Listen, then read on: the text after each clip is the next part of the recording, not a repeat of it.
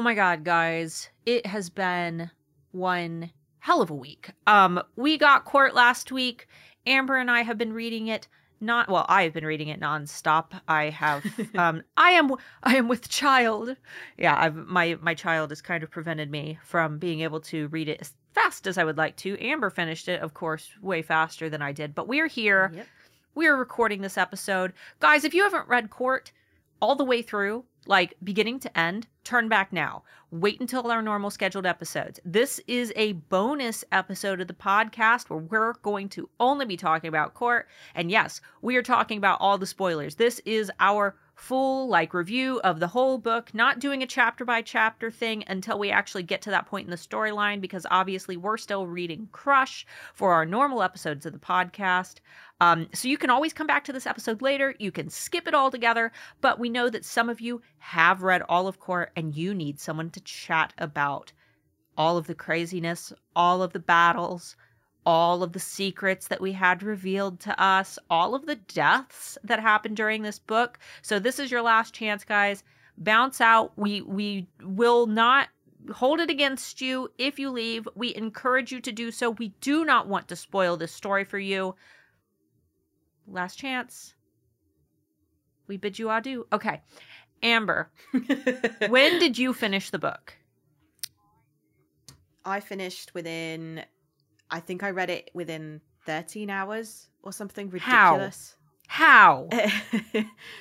I am a very fast reader, and I'm going to be honest, it was very difficult for the first couple of hours, and that was because I was very annoyed at my bookshop. Oh yeah, you were upset. You were. Yeah. So when I say that it took me that long, probably would have shaved off a few hours had I not been walking to and from my house for an hour, going to the bookstore on day of release to find out that it had not been released in the UK yet, and they weren't even off of a pallet yet. They're still not in the UK. We still don't have hard copies. I'm going to be going, and because I have the Vampire Court edition, which you can only get at Target, I'm going to be going to Barnes & Noble and getting the Dragon Court edition. That way I can send it to Amber, but then I can read the Dragon Court chapters before I send it to her. I can send her my Vampire Court chapters, because they're not going to get any of the exclusive editions in the UK. And then, nope. And then, we'll navigate from there. But we have both finished the book. This is really the last chance, guys, for you guys to bounce out. We're not kidding. You're going to have things ruined for you. If you want some time, we've also written down, because a lot of people are really confused by the different editions. So there are 5 different versions that you can get, one of which is the original, and it doesn't have any specific bonus chapters in, which is available via Amazon. Mm-hmm. I have that Kindle one too. version, and also most bookstores overseas. Mm-hmm. But if you're in America and you have access to Barnes & Noble, you get the Dragon edition, and you can tell by the front cover whether it is or not. It will say tipping the scales. Book people and independent bookshops have the Gargoyle edition, and it says Blood from Stone. Target is the Vampire, and it says Just Bite Me. And Books A Million is the Witch one, and that's Every Which Way. And I think that is the version that is actually owned by the least amount of people. Yeah, I can get that one. I can get my hands on it if for any reason you would prefer to have that one. I actually might be going to the Green today. So if you would like that one, maybe I could get that one instead. I want a surprise. Okay. Well, I'll see what I can do. You're either going to get Witches or Dragon. So it'll be one of the two. But all right, guys. Let's go ahead and jump into this, hoping that everybody has bounced out. We had so many things. We had so many things that happened. I don't even know where to start. I mean, first of all, I was brokenhearted from the beginning with it really brought you back to what had happened right at the end of Covet. Yeah, it was immediate stress too. You don't normally jump into a book and you're just like, oh God, we're here. You're so turmoil. Upset. Yeah, and then it starts with that instant stress because Luca is dead. He's obviously he died at the end of Covet. and they need to decide like we have to decide, are we gonna call his parents who could potentially be on Cyrus's side, or are we going to, just let him kind of turn to ash, because apparently that's a thing. They have to go to these family crypts that we haven't, which is kind of a terrifying idea. yeah, or else he turns to ash. And obviously, Jackson has that loyalty to him, so in Flint, he loved Luca, so it's this whole conundrum. And I mean, Hudson is definitely being logical when he's like, nah, this is not a good idea, but it's good that they do, because it turns out that Maurice is one of the betrayals. The bitch. I know. She's like, I did not suspect her in the slightest. No, I didn't either. And it definitely wasn't like, I wasn't like, oh my God. Like, I was like, I could see that, but I didn't suspect her. Also, the betrayal didn't last very long, because she immediately gets killed. Yeah, her throat gets ripped out. So it's like, yeah. So yeah. But it does make sense. It's like, why would she be the only one left and nobody suspect her? I didn't imagine that she was going to be a bigger character, other than just, you kind of like Madame Pomfrey. You never expect Madame Pomfrey to be more than just Madame Pomfrey. Well, you've got to have those characters, because you've got the characters that you love, you have the characters that you like, and then you have the characters where you're like, meh, I know who they are, but I have a good picture of them in my head, but they're not all that important. Yeah, so that was the first betrayal. Yeah.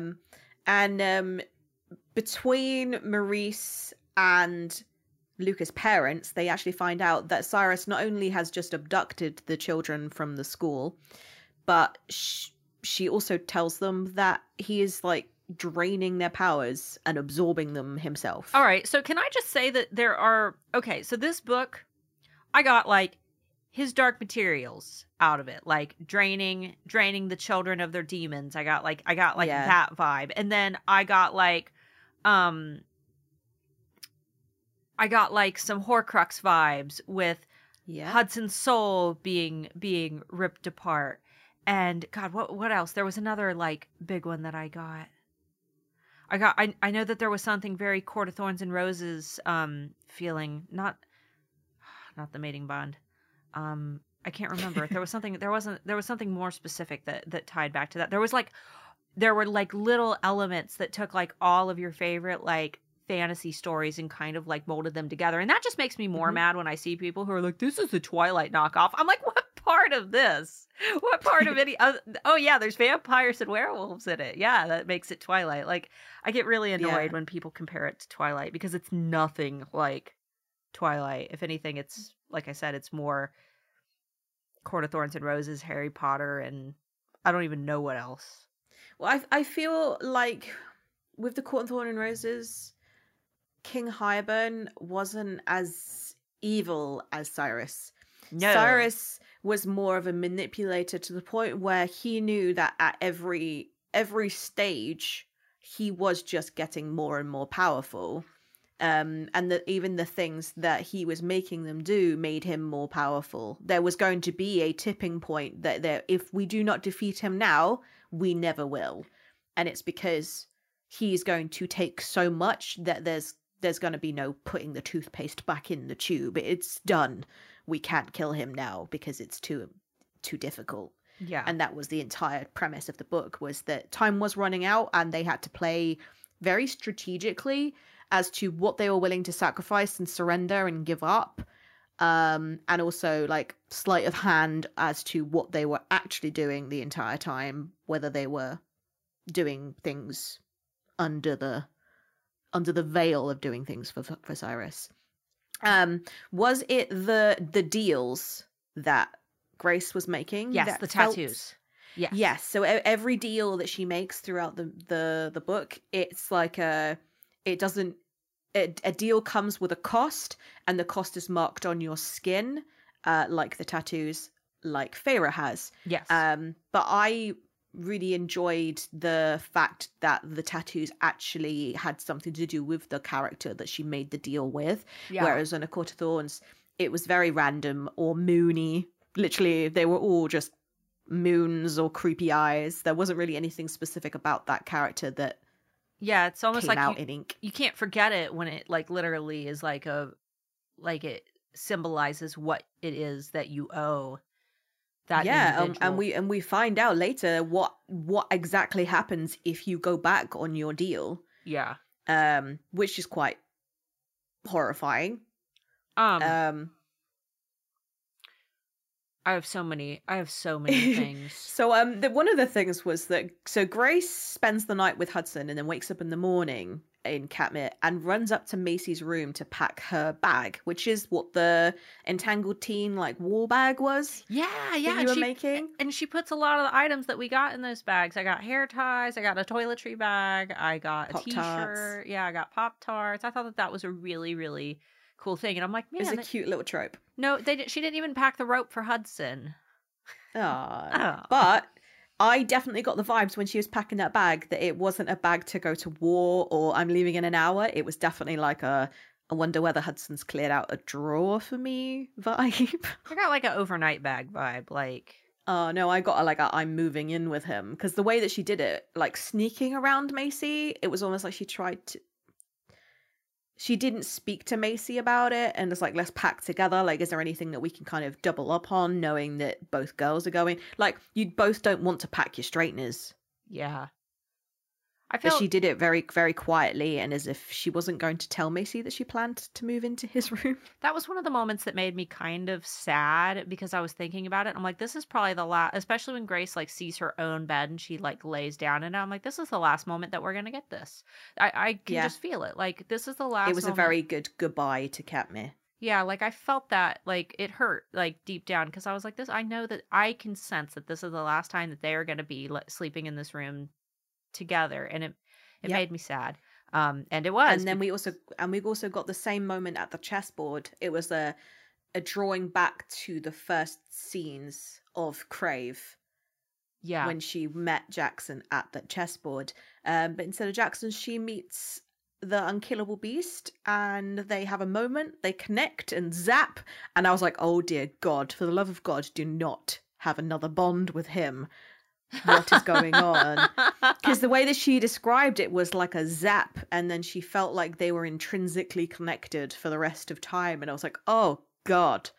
But no, it turns out that he or her somehow ended up in the Gargoyle Court, and he was her grandfather, and his name is Alistair. So that's the first new character that we get introduced to in court. At least it's a cool name. I was like, there were a lot of cool names in this book. I was like, okay, Alistair, I can get that. That's a cool one. Yeah. And we find out that it's in Ireland as well. So I enjoyed the name Alistair being used because it's a very sort of traditional British Irish name. You don't see that here. No. But Alistair as a name always makes me think of somebody evil. So I immediately had suspicions. And we find out that his mate, the person that he wants to give the crown to, is Grace's grandmother. And he says that she's more likely to bite you than she is to do anything nefarious with stone. Did you immediately make the connection like I did? Yes. Did you immediately go, oh, it's the bloodletter? Yes, I immediately made the connection. And what's funny is one of the suspicions that I've had for a long time was that the crone and the bloodletter were the sisters. Mm-hmm. But they were too connected. It felt so outlandish in my head that I'm like, I feel this is one of those things that I'm going to say it and everybody's going to tell me I'm stupid, so I'm not going to share it. And then I regretted it. The second that I read it, I was like, damn it, I should have said it. Everybody would be like, yeah, Starla was right, but no, you guys ripped that away from me. But I knew it. I swear I did. Yeah, that was. I was so annoyed at Grace's like stupidity at not connecting the dots. Yeah, who else would that be?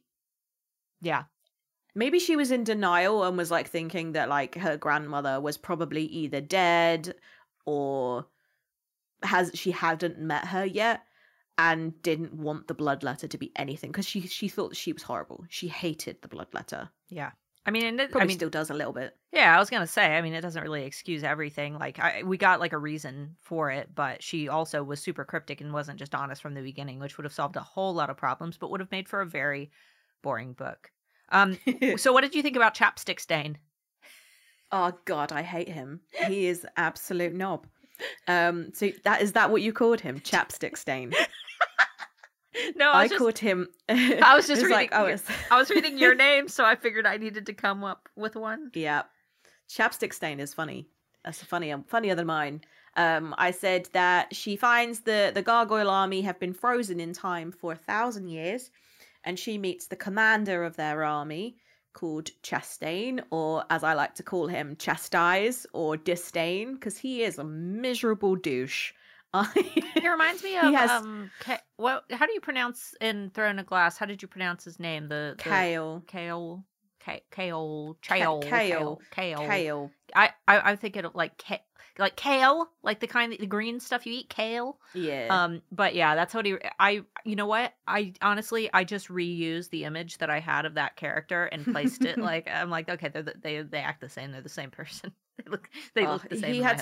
He had such a superiority complex about him that he was like, he already dismissed her the moment that she walked up and said that she wasn't that kind of queen.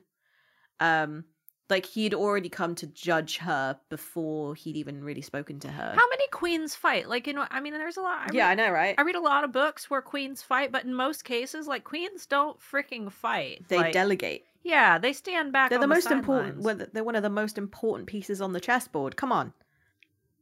Yeah, but yeah, that's why you protect them. That's why you use the lessers in order to protect the queen, so that everything doesn't completely fall apart. You don't put her right at the front. I mean, there's also we obviously have like these fantasy badass queens who stand on the front lines, but that's not reality. So to expect her to, immediately know what the hell she's doing, and not to mention she's like wearing a hoodie.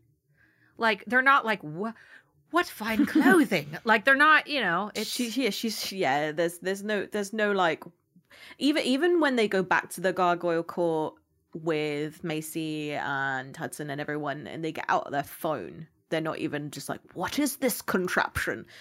Well, they can't yell a witch. Like it's not. Yeah, they're like, oh, even though they've been trapped for 1,000 years, I think they're very aware that they've been trapped for 1,000 years, because obviously they would have known that nothing else was existing on their plane of existence. It was just a very much a in the bubble, time bubble. And this is when Grace starts that seed of time being able to be frozen. And I did get that feeling that I was like, oh, I really hope that time doesn't start getting used as like, oh, we go back in time and then we go forward in time and then we change the course, and I was like, please don't let that be like the solution to this goddamn battle that I'm going to spend 900 pages reading, and it's going to go, oh, we go back in time and kill him, yay. Yeah, I was really nervous that it was going to be like Breaking Dawn Part 2, the movie, where that where you're just like, oh, none of this actually happened. Yeah, I hate that. I hate when they kill a bunch of people and then it's like you wake up from a dream and everybody's fine. No, they didn't. Yeah, I'm so glad. Yeah. So we get Magic Ring, which happens nothing happens with it. Nothing happens with this ring. She just is. I think it's her coronation ring. Is that now she's officially the queen? Okay. She doesn't bring it up. Anything again. Happens. I would have. You know what? If I were her, when Cyrus wanted the ring, wanted the God's Stone, I would have just been like, "Here it is," because like he's not gonna know the difference. I would have been like, "Here it is," and I would have handed it. Could have been any stone. It could have been any stone. Here you go. I would have handed him. Definitely I wouldn't have given him the gargoyle ring. You never know what he could have done. Yeah, I would have just given him anything. I would have handed him anything to just try to buy some time. He wouldn't freaking know. He's never held it before. He has no idea.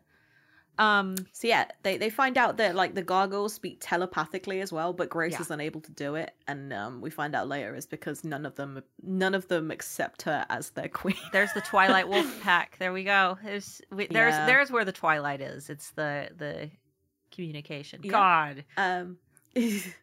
And then we have the Marie scene where she betrays them, and Lucas' parents kill her, and they give her the heads up that wolf packs are coming. to either take them back to Cyrus. And it doesn't sound like it's just like one, it's all the wolf packs that All exist the in wolves. Oh god.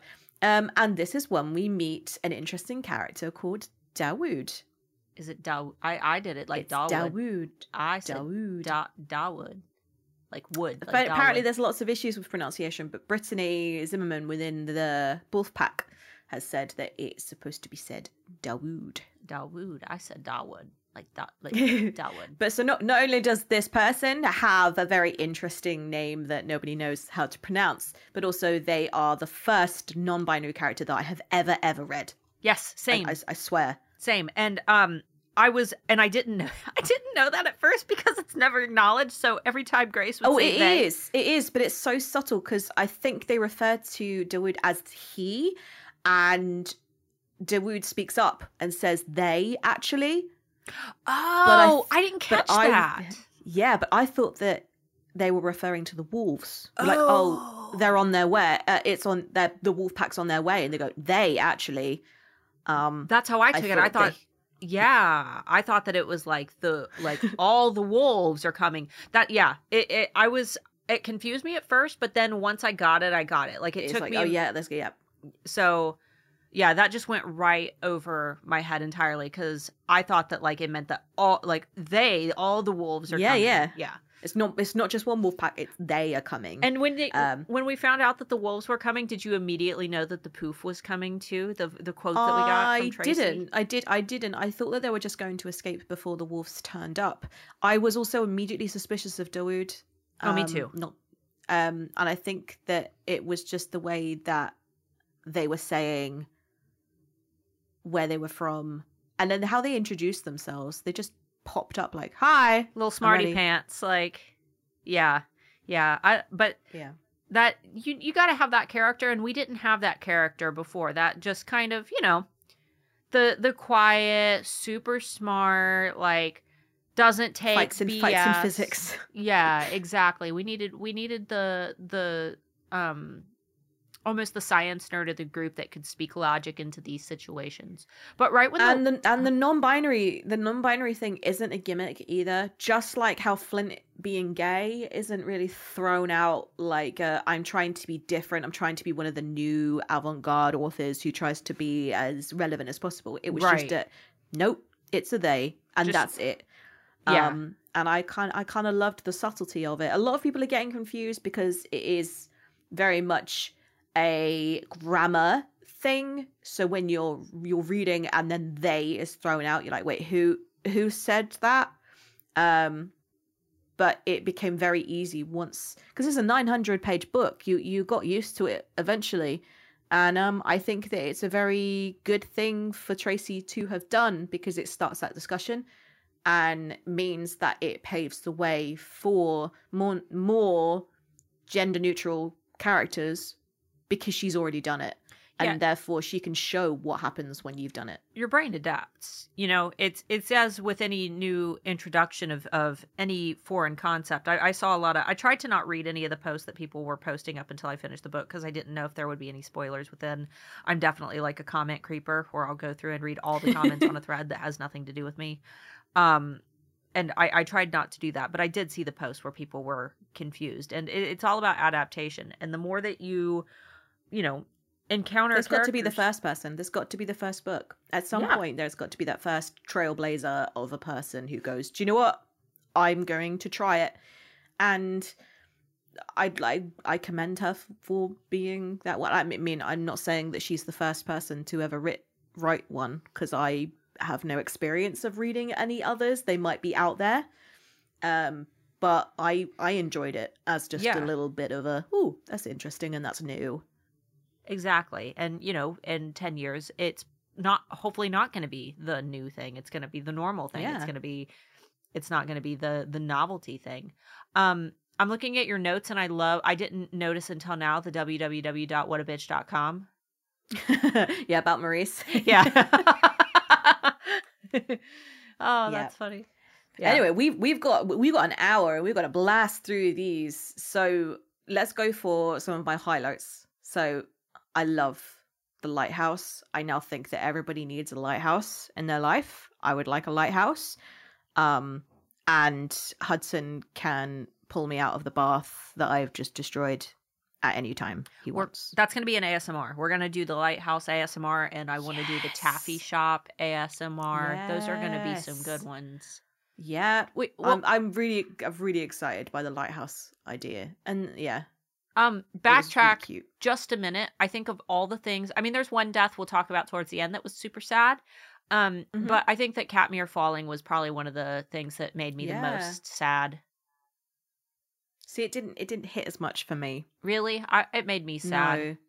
No. The one thing that I did put, and I think that it's probably just based on my own life cycle and span and whatever, was Macy finding out that her mother was alive this whole time and that she was living in the vampire court.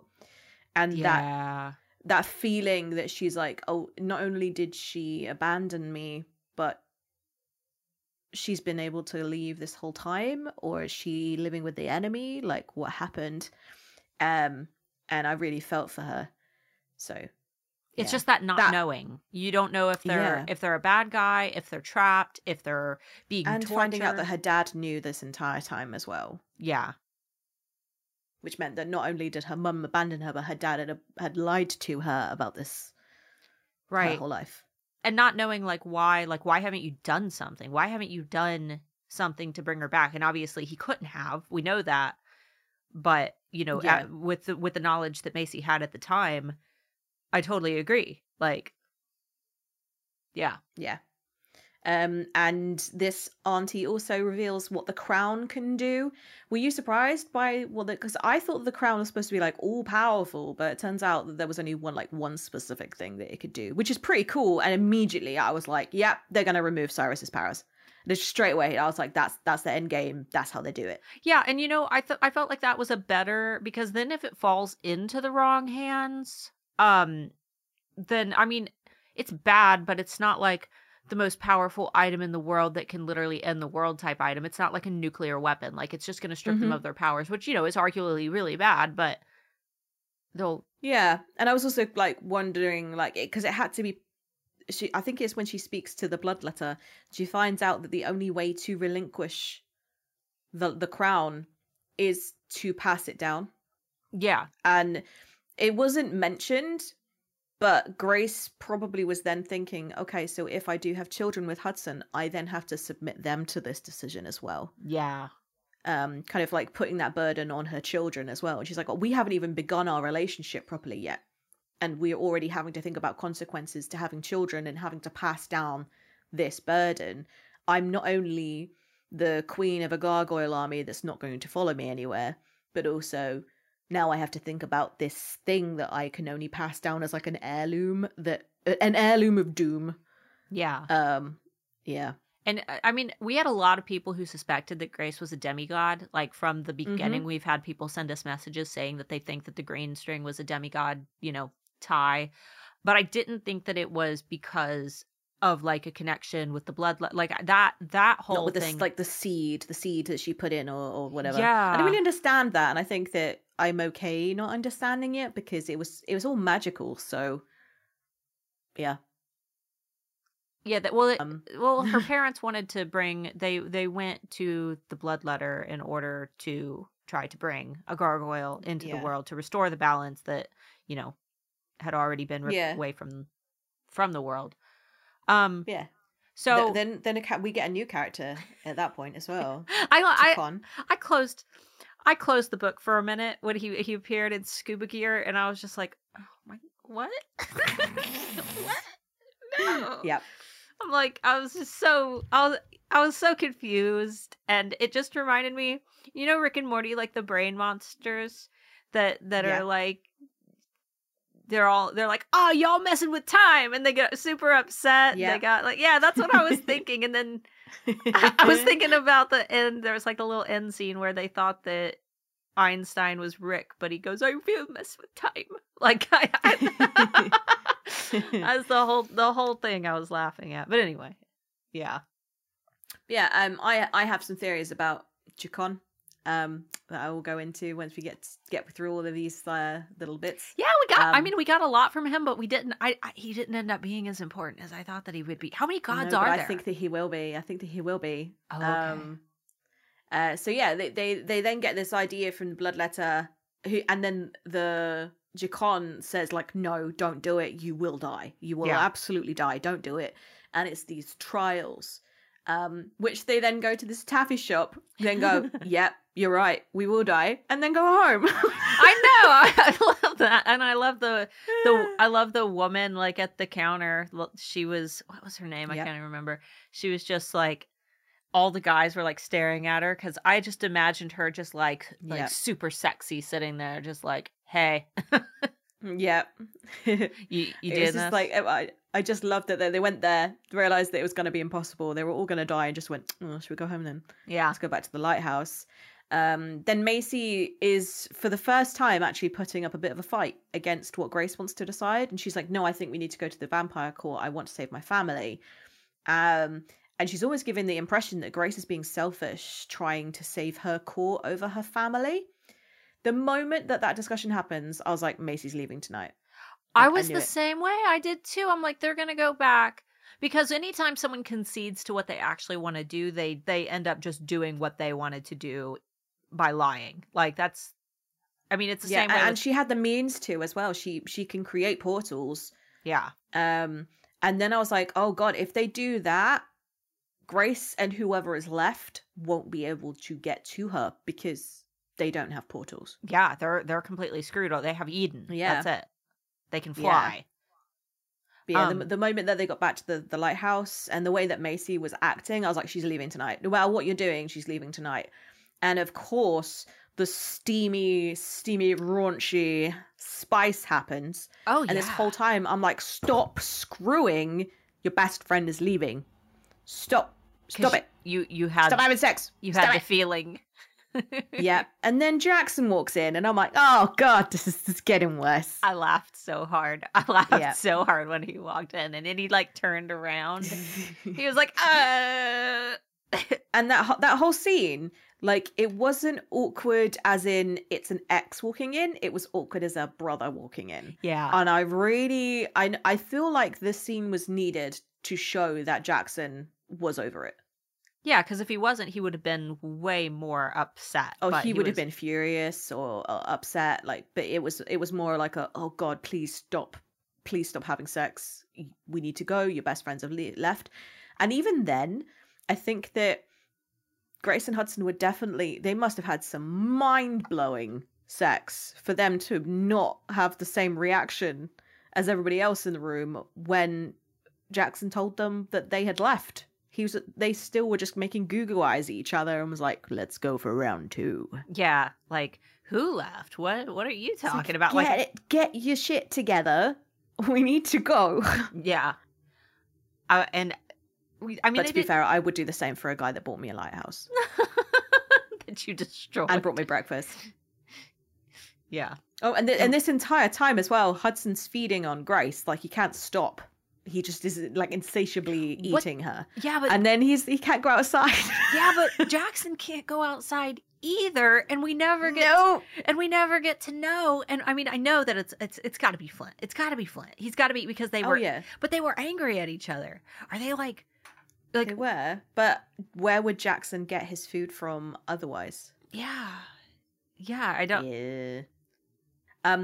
And I also have another theory about Jackson as well, so I'm excited. All right.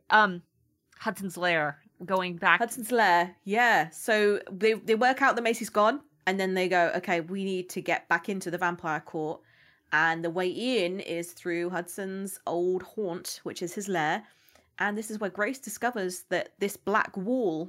And also, I was expecting it to be like a cave, like a creepy cave, but it turns out it's like a man cave apartment. Like, yeah, it's like a lot. It's like full of books. Yeah, like a studio style, like a very large. Yeah. I loved it first though when they went to the dilapidated house. I was like, oh, he's gonna pull. It's gonna be beautiful once they open the door. And he's a hobo. Yeah, they open the door and then it's still dingy. And you know, Yeah. you know where I grew up. I grew up in the ghetto. So like walking Yeah. into a house where like you're falling it's through the front home. porch and there's like you walk open and you open the door and like 20 cockroaches all scatter the second you turn the light on. Like A stray cat goes, meow. yeah, there's like mysterious brown stains on the wall that you hope aren't poop. Like that's I've been there. I've lived there. I've spent the night there. Like I know that house. And then when he like opens it up, I knew it. I was like, okay, yeah, there's some really like fancy bachelor pad going on. And there was, of course. But you know what, the whole time I was thinking during that whole scene where they first go in the house and he's doing the keypad, I'm like, did they lock the front door? Did they close the actual front door? Why didn't they close and lock the front door? He did all these locks on the front door and now they're going to leave the door open and go into the lair. And you know what? They never go and close the damn front door. It's still open. Yep. And we also find out that because we worked out that one day is 6 days frozen in time. Mm-hmm. So because that's what she works out in the Gargoyle Army, which means that the 4 months that she was with Hudson, turns out it was a year and 3 months. Oh, my heart. And she forgot everything. Oh, my heart. Because he says that yes, Grace, because she recognizes the black wall. And he said, yeah, this is where we lived. This was our home. Ooh, and you know what? Can you Charm, we're gonna get them playing VR, Yeah. and they had workout equipment, and there were so many fun things that they're gonna do together while locked there in Charm. That's another ASMR. So sad. We're gonna do Hudson's Lair ASMR for sure. Yeah. So once we go through Hudson's Lair, we then find the guards that are actually on Hudson's side this whole time. But they get swiftly murdered by Isadora. Yes, I was very surprised that she was a sister. I was. Yep, same. That was. I thought that she was younger. I thought that she was younger, where like Jackson and Hudson had like grown up or whatever, but he kept Isadora secret. But no, I thought she was younger, like she was a complete secret from Cyrus. Yeah. And I also thought that either Delilah didn't know about her or Cyrus didn't know about her. I thought Delilah didn't know about her. I thought that she was Yeah. like, like The fact that she was redheaded, kind of no one that we know of has red hair. So I was like, it's not Delilah's kid. Mm-hmm. Yeah. What a bitch. Oh God, yeah. What a bitch though. She drove me bonkers. The whole time, yeah. and Grace is like, we should try to get her to be our friend. And I'm like, no, I don't like her. Did you find that, like, because we're not technically going in order, but because Grace is finding out that she is the goddess of chaos, and we also find out that Isadora is the goddess of order, do you not think that they're a little bit backwards? Oh yeah, that was my first thought. Absolutely, there's no order I with was her. Like, no, she's mania, mental, crazy. So yeah, that was fun. We then discover the dungeons because they get put in there because they get captured by crazy Isadora, and we find Aunt Rowena. We also find out that Hudson got locked in those crypts for years and years and years. Yeah, called the Descent. Yeah, which was sad. Yeah, he got one day of a month that he got to experience the world, so he only glimpsed it in little evolutionary flashes of society evolving around him, whereas he was just miserable. Yeah. Oh man, I'm seeing so many notes, and I'm like, there's no way that we're going to get to the end. Just keep we swimming. We might just have to pick like the highlights. So we get the moment with Cyrus. I call it here as the Mwahaha moment, where he reveals this whole time it's been Liam out of the Order that has been feeding him information. I don't believe it. Eh? No, I don't believe it. I didn't care enough. Well, you know what? I didn't either. I was pretty convinced that it was Mackay because we had said that was Mackay because Cyrus is paying and someone for his schooling and someone had put it in my head that it was Mackay. But Liam tries to yell at the very last minute like, no, it wasn't me. Yeah. And that doesn't sound like something that you would do with your dying breath. That sounds like... Nope. I don't think it was him. And he gave absolutely no vibes of being suspicious either. And even when Grace is trying to work it out, she's like, "Oh yeah, we did come out of the Bloodletter Cave, and everybody told Liam about it, and then the information was passed on." And I was like, "Nah."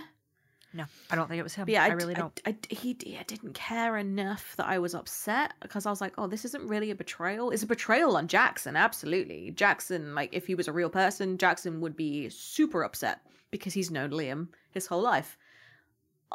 I've known Liam maybe less than 2 pages. Yeah. So I was like, not much of a loss. So we've lost Luca, and Luca hurt more than Liam. But it was because Flint was so attached to him. Yeah. That's what was. It's more like Jackson's reaction to people dying is what makes things so sad. Like, I think that's. So after that, they then get sent back to the Gargoyle Court in order to get the Godstone, and they have to take Isadora with her. Grace. I was like, Grace manages to do some like manipulation of a deal, and like she knew her hand was forced, and she's like, okay, how can I turn this to my advantage? And this is when she starts getting her tattoos all of a sudden. She went from having no tattoos to having a vine, some flowers, a dagger. What was Delilah's? A lock and a key. A lock and a key, and then there was another one as well. Like she went from what? The moon. She went from none to like 7. Yeah. She's got a full sleeve going on. She's getting addicted. We all know that feeling. Oh yeah. And she ends up back in the army. And she spends 6 days with the training the army. And there's a really cool scene, and I really, really enjoyed the scene. And it's because no one respects her. She then says, "Well, how about as your queen, I allow you some of my friends to train you their tactics." In battle, so that you know how to fight them. Dawood's fight scene, I loved it. I loved that. That was one of my favorite parts Same. of the book, especially all the sneaking and putting things in. Yeah, because I thought he was really suspicious, and then I was like, oh my god, it's this reason. It's not because why didn't they're trying to sabotage. Why didn't that slingshot come out in the final battle? Why? That was the last time we saw it. Oh, I was so upset by that. That was such a great, like, jumping up in the air and really spinning around and like pulling the slingshot back and boo! Like, that whole part, I loved it. That was, and then they're like, "Oh no, you've got a silver ring," and then he get punched by him. He falls to the floor, and he goes, "Silver don't do shit, bruv." Oh, it was amazing. Yes, that was so great. You know what it reminded me of? It's like when you watch like old cartoons, and you've got like the like dorky little science class nerd that everybody underestimates, but then they end up saving the day. That was the equivalent of this. Yes. This it was scene. great. Yeah, it was great. So then we get Hudson's gifts and the descent story, because he then fights Isadora. And we find out that the longer they get left in the descent, the more gifts they're supposedly going to have. So that's why we find out that Jackson only has 1 and Hudson has 2, and it's because he was left in the crypt. It's like a longer superpower incubator. Deadpool. That's the other thing that it reminded me of. It reminded me of Deadpool, where they're putting them in their little chambers, trying to give them their little superpowers. Yeah. Yeah. And then we get the creepy skeletons, which I thought was the beginning, because I'm gonna be honest. I thought that Cherish the blurb, because that was the last thing that I read of the Shadow Realm. Yeah, thing. I was like, oh, this is where the Shadow Realm comes in. Nope. But it turns out I was like, I'm in the wrong book. Yeah. So yeah, we get the creepy skeletons, and Hudson makes them go poof, and then we get the revelation that actually he believes that for everything that he turns to dust, they take a little bit of his soul with them, which was kind of a bit depressing.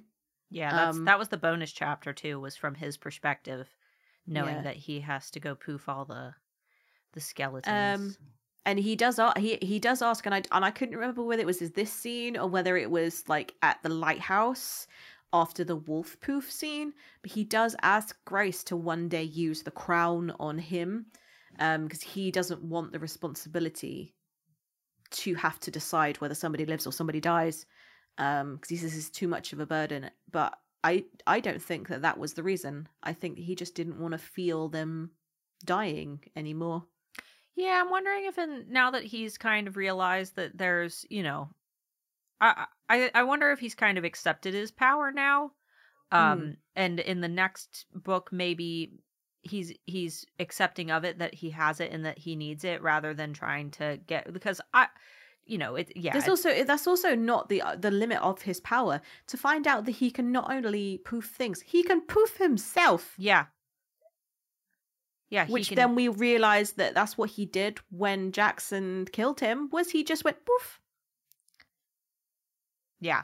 That was wild. It's like temporary suicide. He like can poof himself, but then he always comes back, right? Like he always, the dust always reforms and he comes back.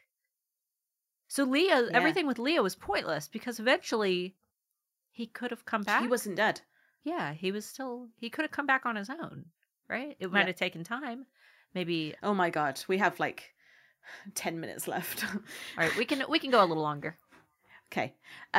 So we have all of this like battle scene, and then the gargoyles just point blankly refuse to acknowledge her as queen. She manages to get the Godstone from Chastain, but it is a very disgruntled Chastain, and it's because she reveals the reason why she needs it, and it's because the kids are getting tortured. And he's like, if you'd have just told me that, I would have just given it to you. Oof. And I was like, oh, you bastard. I know. You've given her no reason to trust you with any information. You've given her no reason to say, look, I am your captain, I am your commander. It's always been a underhanded compliment and kind of thing. He always makes you feel stupid, even as the reader. You're sitting there, you're like, oh yeah, of course we could have just told you what was going on. And then yeah. And he's denying her, challenging him all the time and everything like that. So eventually she gets Jacon even more mad with her, because she freezes the entire army. Oh, and he shows up in a straight up pimp suit, doesn't he? Yeah, he is pissed. Oh, yeah. Yep. And this is when Remy and Calder turn up. Yes! And I smiled the whole time. I was so happy. I smiled the whole damn time. Did you get the little like nuances about Remy and Isadora? Yeah, I did, but I couldn't tell if it was like, I couldn't tell. I couldn't tell if it was romance or if it was just like he enjoyed like egging her on. No, me neither. But I have theories, so. Okay.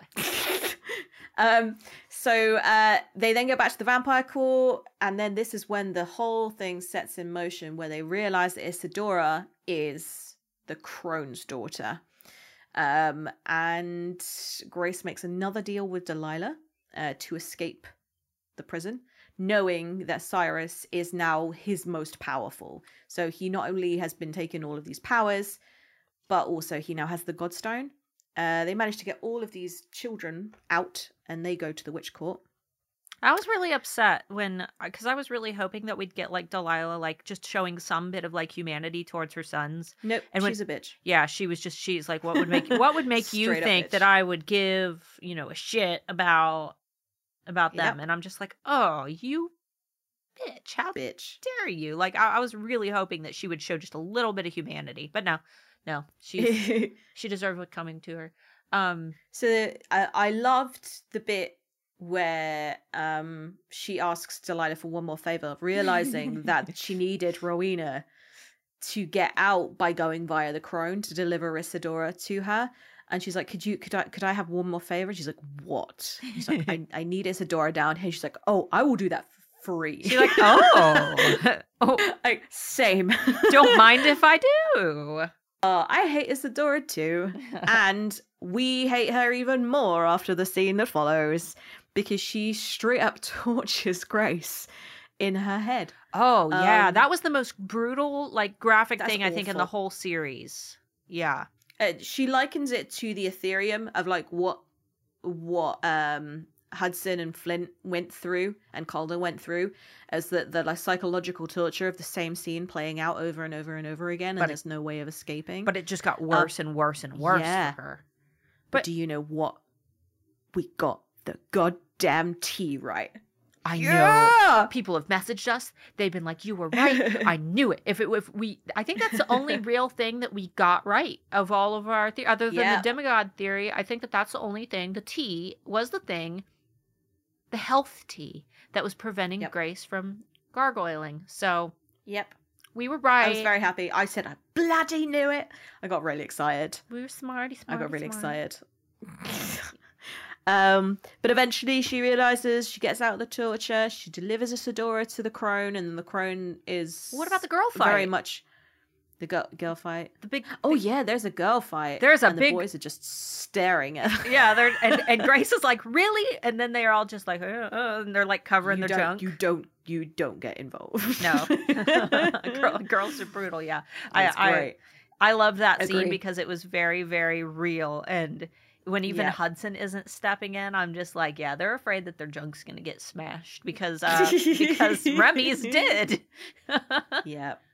So yeah, and then the Isadora has that like moment with the crone, and she's not the long lost daughter that the crone was hoping for. I know, and we never get back to that scene. They just leave the crone on the porch crying like yeah, it's awful. But then again, like we've been told all along, the crone is not to be trusted. The crone makes deals that you're gonna have to, and Grace never gets that favor called back again. I know. People have theorized that because Grace helped Rowena get Isadora back, that the crone might like just remove that, but I don't think she's that compassionate. I think she's a rubbish person who is going to use that favor for all she's worth. And then after this we get the trials, followed with one of my absolute favoritist literary scenes in the whole goddamn world. Same. I could not stop laughing. I laughed and laughed and laughed and laughed and laughed, and there are only two words that are needed to describe this scene. What are they, Starla? Chicken Flint. It wasn't even Flint. It was Mackay. It was everything. Everything. And Remy dancing, and Hudson talking backwards. That's what got me. Yeah. It was amazing. I was bummed that nothing bad happened to Grace because I wanted to know what happened with the pink one. I was like, "Aw, it didn't work." I have theories about that as well. I was actually bummed. That was great though. And in the bonus chapter, for Vampire Court, you get what happened on the other side of the wall, which is everybody was like, it was Taffy. It was Taffy, and they're like, "Oh, boo-hoo, you had to fight Taffy." And they're vampires. They're vampires as well. So I was like, oh, even if they're eating it, it's not gonna be fun for them. Eden was trying to eat it, but like it had Byron and Raphael and Jackson completely like tied in colorful sticky taffy. Like it was like vines. It was like living goopy taffy. And yeah. So that was what the bonus chapter was, is what they endured with that. But either way, the potions, that was probably my favorite part of the whole book. It was very very creative. And I think that once I wrote Chicken Flint in my notes, I then just got very staccato with my notes. I noticed you went from big long things. I went from big long things to like the final battle, Jackson, motherfucking dragon, Calder's death, Remy's power, Grace surrenders, realize she's a demigod. Yeah. Goes kapow on this whole joint. It went from like a really lengthy scene to all of a sudden this battle, and I understand that battles are very fast paced, but I was like, oh my god, I don't know where to look. Oh my god, I don't know what to do. So backtracking a little bit with the final battle with the beast creature that ended up being the little boy. I was not upset by. I mean, I was kind of upset by Byron dying just because I know his backstory from the Catmere Academy guide, and he had his mate killed, and it was like I have a closer connection to him than Raphael, who, you know.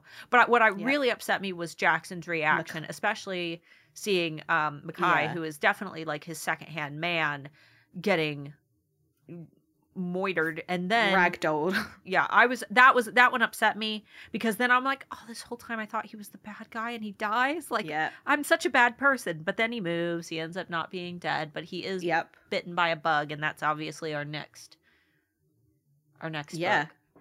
Yeah. But yeah, the battle I was quite happy with. I think the way that Grace surrendered, because all of the little like Instagram quotes were coming back to me. I was like, oh, this is this bit, or this is this bit. And I really liked Cyrus's punishment, which was quite good. Because I knew that she was going to use the crown on him. I did not realize that she was going to like lock him in the blood lettuce cave. Yeah. That was great. With Delilah as well, of all people. But one of the things that I was kind of interested by was the fact that Grace got her wing ripped off by the monster of Elios or whatever it was. And then grew it back using her demigod powers in the final battle. And I was like, ooh, she's got a magic green wing. Yeah, she's got two different wings now. Yeah. Do you think that the green wing is going to be different? That there's going to be something that this wing can do that's different? I don't know. I'm picturing it almost like she's got like her gargoyle wings are arguably dragon-like, bat-like, but then she's got like this green wing, which I pictured to be even more dragon-like. So I don't know. I'm thinking that it goes on that Mother Nature side of things. Like, yeah. But yeah, how much did you react when Jackson turned into a dragon? I wasn't surprised. Did you know? Did you know? Yeah, it was foreshadowed the entire book. Yeah, I wasn't. But I obviously still was like, yeah! Oh yeah, I was happy when he did it. I was like, finally, him and Flint have a reason to be together. Yeah, I'm so hoping that because I mean we get these little glances between them, but then they fight with each other, and like they just need to be happy, and yeah. Yeah. So the only thing that upset me this whole book was Calder dying. Like, in terms of like brutal. I was so upset because she was such a good character, and it's always the reaction. Remy going through, like, we were supposed to do this. We were supposed to see the dolphins. And I was just like, not the dolphin. And then when he just let rip as well. Yeah. And because so Grace surrenders and she looks over at Remy and he just nods like I have nothing to fight for anymore. Yeah. That was heartbreaking. Yeah. She was the one thing that I was like, oh God. Yeah. This is serious now. I wasn't too upset by the other Order members dying, and I think that's just because they weren't that much of a character, but I was more upset for Jackson because his entire friendship circle is gone. But Calder, we got like really close to. She was just she always made you laugh. And if a character constantly makes you laugh, you're going to be upset when they're. Yep. And do you know what's really, really, really, really, really, really, really depressing? What? She was out of the Ethereum for like 3 days. I know, and she had she has a sister. She has a little sister. Yeah, but she was only free for like 3 days. Oh, which is so sad. Yeah. But yeah. We need to like wrap things up because I really need to get to my theories. My theories are like the linchpin of everything, and I'm so excited to hear your reaction to them. All right, well, we'll go ahead and cover the last thing, which was Hudson's promise. And, I was like, remember when like last week's episode, I was like, man, I hope he doesn't promise I'll love you forever. Which is pretty much exactly what he promised. Yep.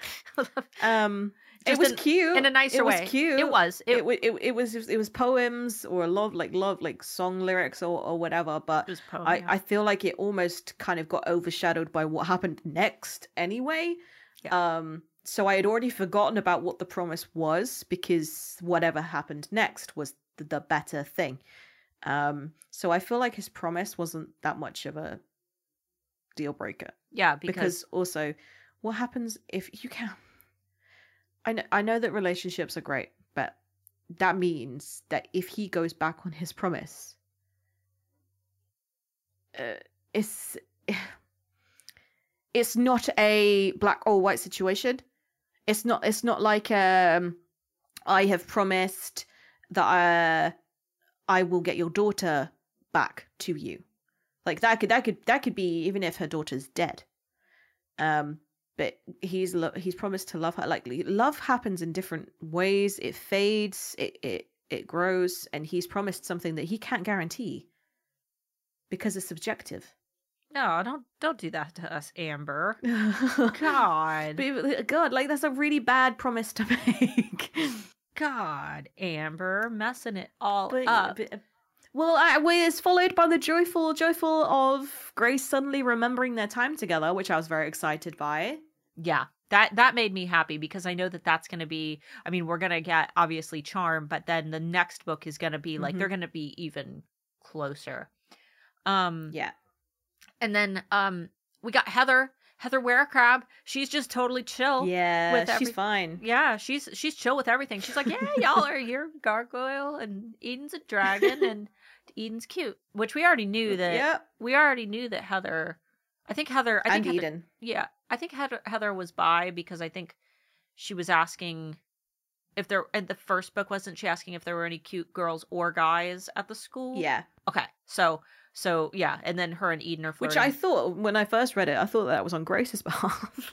Oh, like she's asking Grace if they're... Yeah. Okay. Yeah. Yeah, I think... Because when you're talking to Taylor, your daughter, you're like, is there any guys or girls you like? It's because you're like, well, I don't know what you like. You might decide later. I always try to probe her with those questions too. I'm like, is there anybody at school you like? They don't have to be guys. Like I try to like be, I try to be inclusive. Open with her. Yeah, she's clearly adamantly straight. She's like, yeah, she's got like a whole little group of little creepy little boys that she's like, oh, he's so cute. And I'm like, oh, you're so weird. Little kids are so strange. Right. Okay. Are you ready? Let's do it. Hit me with it. Okay. Oh my God, it's so much, Amber. I know. Okay, ready. Yeah. So, Hudson said that he thought he knew what like that bug water demon-y thingy was in the trials. Do you think that he actually did, or made a guess? Because I thought that it was like a siren, but then I was like, that doesn't really make sense because the sirens go to school. And I didn't even catch that. I was like, oh, maybe it's like a siren, like a creepy bug demon-y siren that calls you to it. It was really creepy. But I was thinking, okay, so the bug bit Mackay. Yeah. They tease the fact that the cure for the poison or whatever is in the shadow realm where they're going to save Mackay. So are they going to see more of these things? That's a bit terrifying because they did not win by any stretch of them. Like they did not win that battle at all. They had no way of saving themselves from that. So yeah. So I was like, okay, Hudson did say that he knew what it was, but he hasn't said what it is. Okay, so that could lead into the next book. It might just go as far as saying like, oh, these are creepy shadow creatures from the shadow realm. Okay. Yeah. And then my next question was, do you think that Jackson will recruit a new order? Because he's only got Mackay left. And then I was like, dude, I don't remember whether the order even had a function, save for just being his like close circle of friends, or was it like the Dragon Guard, where they were like the trusted advisors of the king? I think that it was just, I think it was one of those things where he was the prince, therefore he wanted to have a little like eyes and ears on the castle so that he knew everything that was going on. But he's not at Katmere anymore, so it might not even be necessary. Plus he's got his other friends. They don't necessarily need to be vampires. He has everybody else, so he has the equivalent of that, just different. So I was kind of thinking that maybe the group that's left become the new order. The new order. Dun, dun, dun, dun. Dun, dun, dun, dun, the new order. So the next thing is, do you think that Jackson is warmer in personality because A, he has a soul again, B, he has truly healed over Grace, Choose, and Hudson and he's finally happy, C, he's a, oh my god, dragon, and has taken on the fiery spirit as well, heating up the cold demeanor that he had as a vampire. Or D, he has created a bond with Flint, whether it's a friendship finally able to blossom now that Grace has encouraged the factions to finally mingle, or because they are both now the same faction and therefore have something in common, because they really didn't, or a mating bond that has time to develop, or all of the above. I think it's all of the above. I think that they're able to warm up to each other because Jackson had his soul warmed. Yeah, because I was like, where they're touching, it doesn't seem to be in a romantic way. It seems to be in a very much like a comfort thing. Is it like... Well, it also might be the fact that both of them have just lost people. Flint has just gotten out of a relationship where he was really close with someone. So it might just be, you know, friendly touches that have intimate intent without them wanting to say that there's intimate intent, because then that might be too pushy on someone who's just recovering from their partner being murdered. So I think it's going to evolve, is what I think. Okay. I think that this is the seed being planted that's going to bring them together. But I do think that Jackson was feeding on Flint, because who else would he be feeding on? He couldn't go in the sun. Yeah. He was obviously feeding on somebody. Okay. So this is the big one. Yeah. This is the big one. Do you think that we've had a lot of demigods? Because I think there's one more. Remy has consistently done things that weren't normal warlock capabilities. He was able to use the magic in the prison, despite there being dampeners. He can see into the future, and when Calder was killed, he let rip. He knew what Isadora was too, just by looking at her. I'm wondering if he's not a warlock at all. He never speaks about his mother being the powerful one, which makes me think that he's maybe Jacon's son, who is the god of time. It would make sense that he can see through time into the future. Oh, that's a good theory. All right. Yeah. And it also would mean that like he's not like uncle to Isadora or anything creepy. Yeah, I'm team that theory. That's a great theory, and not one that I had considered, but it makes complete sense, and that would give reason for Tracy to write an entire book about him, which we already know that it's coming. And I think and it would also give a reason for Jacon being introduced, because he literally only came in for like 3 scenes. And he also talks about like that yarn that he knits with to kind of fix time. And like I was like, oh, maybe Remy can see these strands, woven patterns, because Grace can. So I was thinking, oh, maybe if like time, future, you know, future sight kind of thing. And I was like, nobody ever talks about family resemblance in these books either. So like Isadora looks nothing like Jackson or Hudson or Cyrus or Adria. Grace looks nothing like the Bloodletter or Alistair or Macy or Finn. So we wouldn't be able to like guess based on looks. But powers and abilities seem to be things, especially eye color as well. These seem to be the things that tie people to others. And when they were in the Bloodletter's cave and Grace describes a voice coming out, I immediately thought that it was Remy. So did I. That she was describing him. And I was like, that can't be a coincidence that there is similarities between them. And I was like, Remy just has way too much power. And even when Grace is giving everybody their powers back, she speaks about Remy's power being like untangible. Yeah. Everything about him is different. That was my big one. That was my big one. Okay. that one I'm all for. I think that you are 110% correct, and I think that that will be, because Remy's school is going to be the next big thing when we get his book. It's about him going to his special school. So yeah. Okay. Yeah, because he also immediately recognizes Isadora as a demigod as well. So which me thinks that he can also recognize them. So yeah. That was my big one. That was my big like. Okay. The other one is a little bit longer. Okay. Just because I have to kind of, you know, rationalize. Right. Paint the scene. Right. So Jackson and Hudson's powers aren't because they're from a particularly powerful bloodline. Cyrus talks about Delilah being a mutt, and she's ruthless, but she's not from a strong bloodline or even a pure one. Does that mean that their powers only came about because neither parent loved them enough to call for their descent to stop? They were so focused on the boys getting gifts that they left them for so way too long, and their abilities came out of desperation and abuse. Jackson can move things with his mind, and therefore had to try and lift the lid of his coffin. That was how that power came out. Yeah. Hudson can persuade people to do things, and he can not only disintegrate things and people, but he can poof himself. Just to be able to escape the prison, he would disintegrate himself and reinstate him somewhere else. Isadora can reinstate things and objects that Hudson disintegrates. Did she develop the power because she realized Hudson had turned himself to dust, and she did everything she could to bring him back because she realized that she was alone? Right? So those are like the descent powers, right? Okay. The rest of the order didn't have any powers. They were pulled up way earlier than the Prince brothers because their parents realized that the potion had stopped working and that this was now bordering on abuse. Mackay has hypnosis.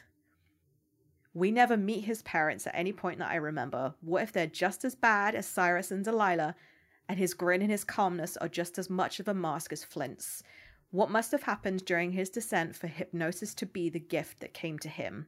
He suffers in silence, always. He was being poisoned for more than 2 trials and said nothing. Even when Grace discovers this, he does not tell the group until he is forced to outside of the trials. He never wants to leave the group because he is in pain. He's already had his throat ripped out. He still wanted to come with them to the Unkillable Beasts Island. Mm-hmm. It never seems to be out of duty or to be stoic and brave. His pain just doesn't seem to mean anything to him. It's like an everyday occurrence. So what must he have gone through within his descent? And the worst thing is, can you remember where Court left him?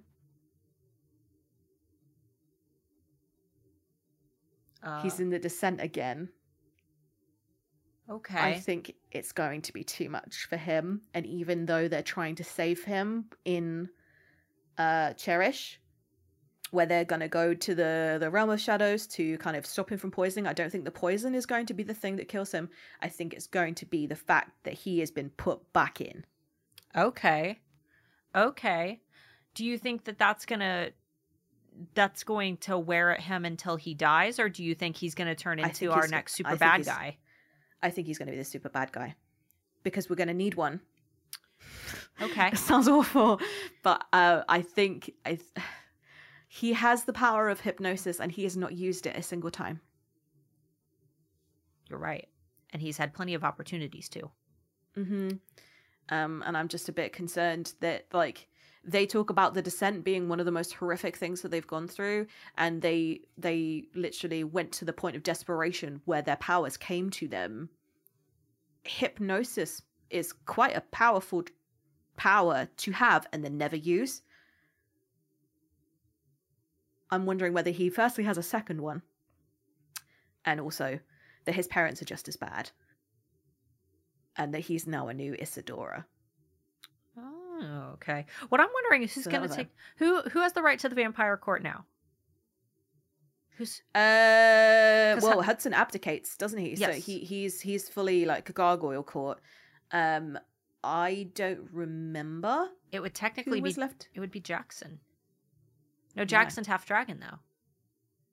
Oh, I don't know then. And it needs to be a mated pair. And Isadora, she's a. It has to be mated, and no one's mated. Yeah, and Isadora, she's like the stereotypical like bastard child. Like she wouldn't have that like blood right there necessarily, would she? I mean, some no, and also and like it wouldn't matter because even if they are like the true heir, they don't have a mate. So therefore, that we know of. I'm thinking that maybe like one of the Order's parents who were mated might be just like temporarily in power, like Luca's parents or someone. Okay, that would be the best case scenario because at least they weren't like they were kind of siding with the A team. They were the G team. Yeah, they were happy to help and hand over Maurice and not hand her over, but rip her throat out and hand over the truth of what was going on and kind of guide them. Speaking of which, man, the witches' court, they were assholes. Oh, I know. And I have theories about witches. You've got one more. Okay, let's do one more. And it's So Aunt Rowena is pretty damn sure that Grace is also a witch. Okay. It must be because her father was a warlock, and at one point, whilst channeling energy from Hudson, she was able to light every candle in the room. And she's like, so like Hudson has magic, and she's like, no, not able to light a candle magic, so she must have some. Grace downs a vial of potion during the sand trial, and nothing happens. Everyone else was affected by hilarious and yet harmful random afflictions, such as doing everything backwards, being super slow, chicken flint, baby Mackay, dancing like a ballerina. Now, either there is one potion that did nothing in order for at least one person to be able to keep some form of order to be able to complete the trial, but these trials didn't exactly seem to do things fair. So, was Grace immune to her gargoyle powers? I think so. And if Grace is a witch and is immune to potions, she's going to be amazing at Wingo Wednesdays. I was reading all those, and I was like, oh, these are Wingo Wednesday ideas. These are all great Wingo Wednesdays. Yeah. So, okay. Honestly, I think that it's because she's a gargoyle. I think that it's exactly what we're expected to know. Good theory. But I think that she's a witch, so therefore she can take part. Yeah. Oh, I wonder if is Katmere going to be put back together? Like, are we going to get the school back? Is it over? I don't know, because the way that they were speaking, also how bloody convenient of the stars to align again at Katmere. What do you mean? Of course. What part? It's never going to be in a random place, is it? Oh, yeah. And the spooky tree, which I really love that because I remember reading the first book and just being like, oh, this was pointless. This stupid Grace getting a bad feeling about, oh, it's a spooky tree. And then it comes back. And then I'm like, all this time I was making fun of that spooky tree, and here this freaking weird turn me into a god altar is over at why is it a school? You know where I don't want to ascent into godhood? At my freaking high school. I feel like I should have left the Remy theory to the end, because I feel like that had the most like kapow. No, that's a great that is a great theory. Remy is the son and demigod of the god of time. I'm all for it. It makes complete sense. Yeah. And I'm excited by what that would mean as well. And what it would mean for his mom. Like, how did his mom get locked up there? Why? Like, what was their relationship? For crimes against time. Time crime. Time crime. Because that would involve the crone, too, because she's the one who made the prison. It's like, I'm like, and also, when it's down to the father as well, Jacon might not even be aware of who Remy is. You're right. And Jacon leaves just when Remy turns up, which makes me think that Remy might know. Like he's trying to avoid him? Yep. Was he ever around because he shows up in his pajamas? Oh, at the battle as well. Yeah. He pulls up a chair for popcorn. Yeah, and he's in his rubber ducky pajamas with his little rubber ducky slippers. I love that interaction with Grace and Jacon right at the end, where she's like, no, I will do this. I am a demigod, and if you have to fix things, then you will fix things, because do you know who you are? You're the god of time, and therefore you will fix my mess. And he's like, oh, okay. Yeah, she went very Daenerys Targaryen at the end. Yeah, she went a little bit power hungry, mad. But they do have a little moment with her and Isadora where they kind of hold hands, and she gives Isadora's powers back, and she's like, let's wreck this shit. And she's like, yes, let's do it. And that was the last good thing we got with her, though. She was like, yeah. I'm not. Yeah. Overall, I really, really enjoyed it. I do think they probably should have been separated into 2 books just for my poor eyes. But I'm really excited now that I know, because I kind of felt bad about Charm coming out and Grace still not knowing. It leaves us in a better place. Yeah, so now we know that Charm is happening, and we're going to get the recount of what happened over those last months because Grace is aware of them now, I feel like they're nicer. Whereas it's not just like Hudson's secret that he just keep them to himself. Do you think, and I mean, this is an outlandish theory, but do you think that because Tracy said Court would be the last one and then she just like dropped the bomb that Cherish would be the last one, do you think that she intended it to end, but then she backtracked and gave Mackay the bite and threw that in towards the end? Or do you think that it was her intention like all along? I think that she wrote Crave, Crush, Covet, and Court to be essentially the main story arc. Charm is the novella to tell us what happened during those missing months. I hope it's not a novella. I hope it's just as long. But I feel like Cherish is almost like Silver Flames. It's like the new generation. It's the, if you wanted to stop, this would be a good time to stop because everything has come to an end that was within Grace's teenage years. They are now in San Diego. She's now in university. This time arc has ended, but now something new has begun. Now Grace is not just the queen of gargoyles, but she is actually the court leader. She has the gargoyle army. She has duties. She has a court to build because her court doesn't exist in the current time. And she has Hudson, like, who has now told her the promise. I feel like this is like the next generation, as you said, where if you wanted to continue reading, it's like the spin-off. Yeah. It's like the, I want more, and therefore I can get more. But I think that Cherish will probably be the last, like, bit, like Silver Flames. Silver Flames isn't the last. No, but I feel like it would be like, okay, this is the last current book. Anything else will be bonus, not following the same arc. It will be following the Valkyries. Yeah. Or following, like, it feels complete to me. Like, if no more books were coming out, I would feel happy. If no more books were coming out after Covet, you would feel unfinished. You would feel restless. Oh, God, like, yeah. Exactly. But at the end now, I would be, if no more books were happening, I would still be mad at Tracy for not writing, but it feels finished. Yeah, you're content. Does that make sense? Yeah. Yeah. All right. Like she, like, the big bad evil was defeated. Everyone is kind of happy.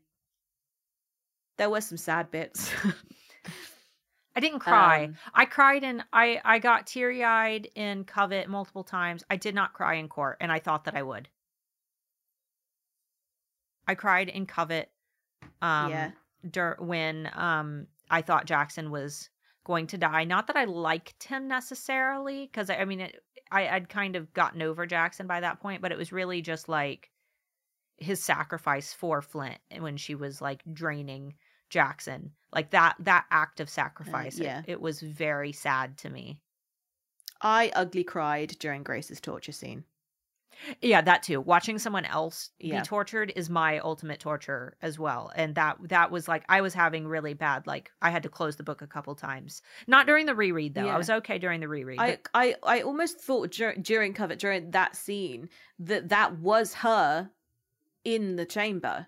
That she wasn't aware. She thought that she had escaped, but actually that was her own brand of torture, and that Remy hadn't rescued her. Yeah. That it was just a way of the chamber making sense of her watching her friends be tortured. But then I also ugly cried during Isidora's torture of Grace. And I think that was just because it was the child feeling like it was her fault, and looking at her parents, remembering her being angry and feeling like she regretted those last moments with her parents, and that there was nothing that she could do to change them and things like that. And parent issues are my downfall. Yeah. I mean, it was, so that's why I ugly cried. I was like, what if my last moments with my parents could have been different? And then I was like, no, wait, you don't want that. You don't want it to be different. You want to be gone. You don't want that. Yeah, I think that was a good moment for her, though, because it gave her that peace, because she was able to, she was able to actually realize, and like, she was able to heal. Yeah, there really wasn't anything that I could have done. I was acting like a teenager, like any teenager would have, and it's not my fault and it's not their fault. And she was able to settle it. So I think that overall it was a good thing. It was Yeah. just, yeah, it was very disturbing to read. Though I did not cry. I was kind of like on the edge of my seat, like, ooh, this is getting intense. I laughed more than I cried. I laughed at the chicken scene so goddamn much, and genuinely probably one of the best scenes I have ever read, where I felt like everything was so chaotic and stupid and funny, and if it was turned into a movie, I don't think it would translate. I think it would. If they handled it really, really well, I think that it would, because I can picture it so vividly. And Macy, I completely forget about Macy, like, oh my God, it's going to get you. And she's just throwing spells and making things so much worse. Everybody's making everything funny. Mackay's eating her hair. All of none of them were serious enough to cause a threat. It was just more that, like, Grace was sat there almost like a babysitter of all these toddlers, and like one's eating candles, the other's climbing a ladder, and she's like, oh my God, will you all just stop for a minute? Except just stop. During that, there's something also trying to kill you, bury you in sand, like, while you're dealing with all of that. And you're hearing your friends screaming on the other side, and you have no idea what's going on. But yeah, that was the scene that I was like, I didn't feel the imminent threat as much, and I think that it was because it was kind of laced with humor. Mm-hmm. The one scene where I was like, oh shit, things are really quite dire now, was the shadow statue scene. Even the brick thing was like, meh. Really? They're gonna be fine. Okay. They're gonna be fine in this brick thing. No, for the brick thing, what upset me was it was just her and Jackson, and it was the very first challenge, and I didn't know what to expect, and it wasn't them going through the bricks. It was the fact... Jackson? Yes, it was her and Jackson. Remember, they were fighting about where to put the bricks. Oh. And what upset... I thought it was Dawood. No, it was her and Jackson. That was the first time that they were alone, and they had to work together, and Jackson was trying to protect her, and she's like, no, don't, stop it. We need to work together on this. Stop trying to freaking protect me. And what made me freak out about that is the wall went up, they got separated from everyone else, and then they were hearing crunching and thumping and screaming from the next room, and I didn't know who was dying. And I was like, oh my God, the wall's going to go down, and everybody that I love in this book is going to be splattered, and all this. And then we're just left with Grace and Jackson. And they're just left with Grace and Jackson and they're trying to trying to compromise to do this puzzle, and Jackson is being an asshole. Yeah. No, I was worried about the scene because that was the first time, and probably last time, that Hudson physically actually hurt Grace.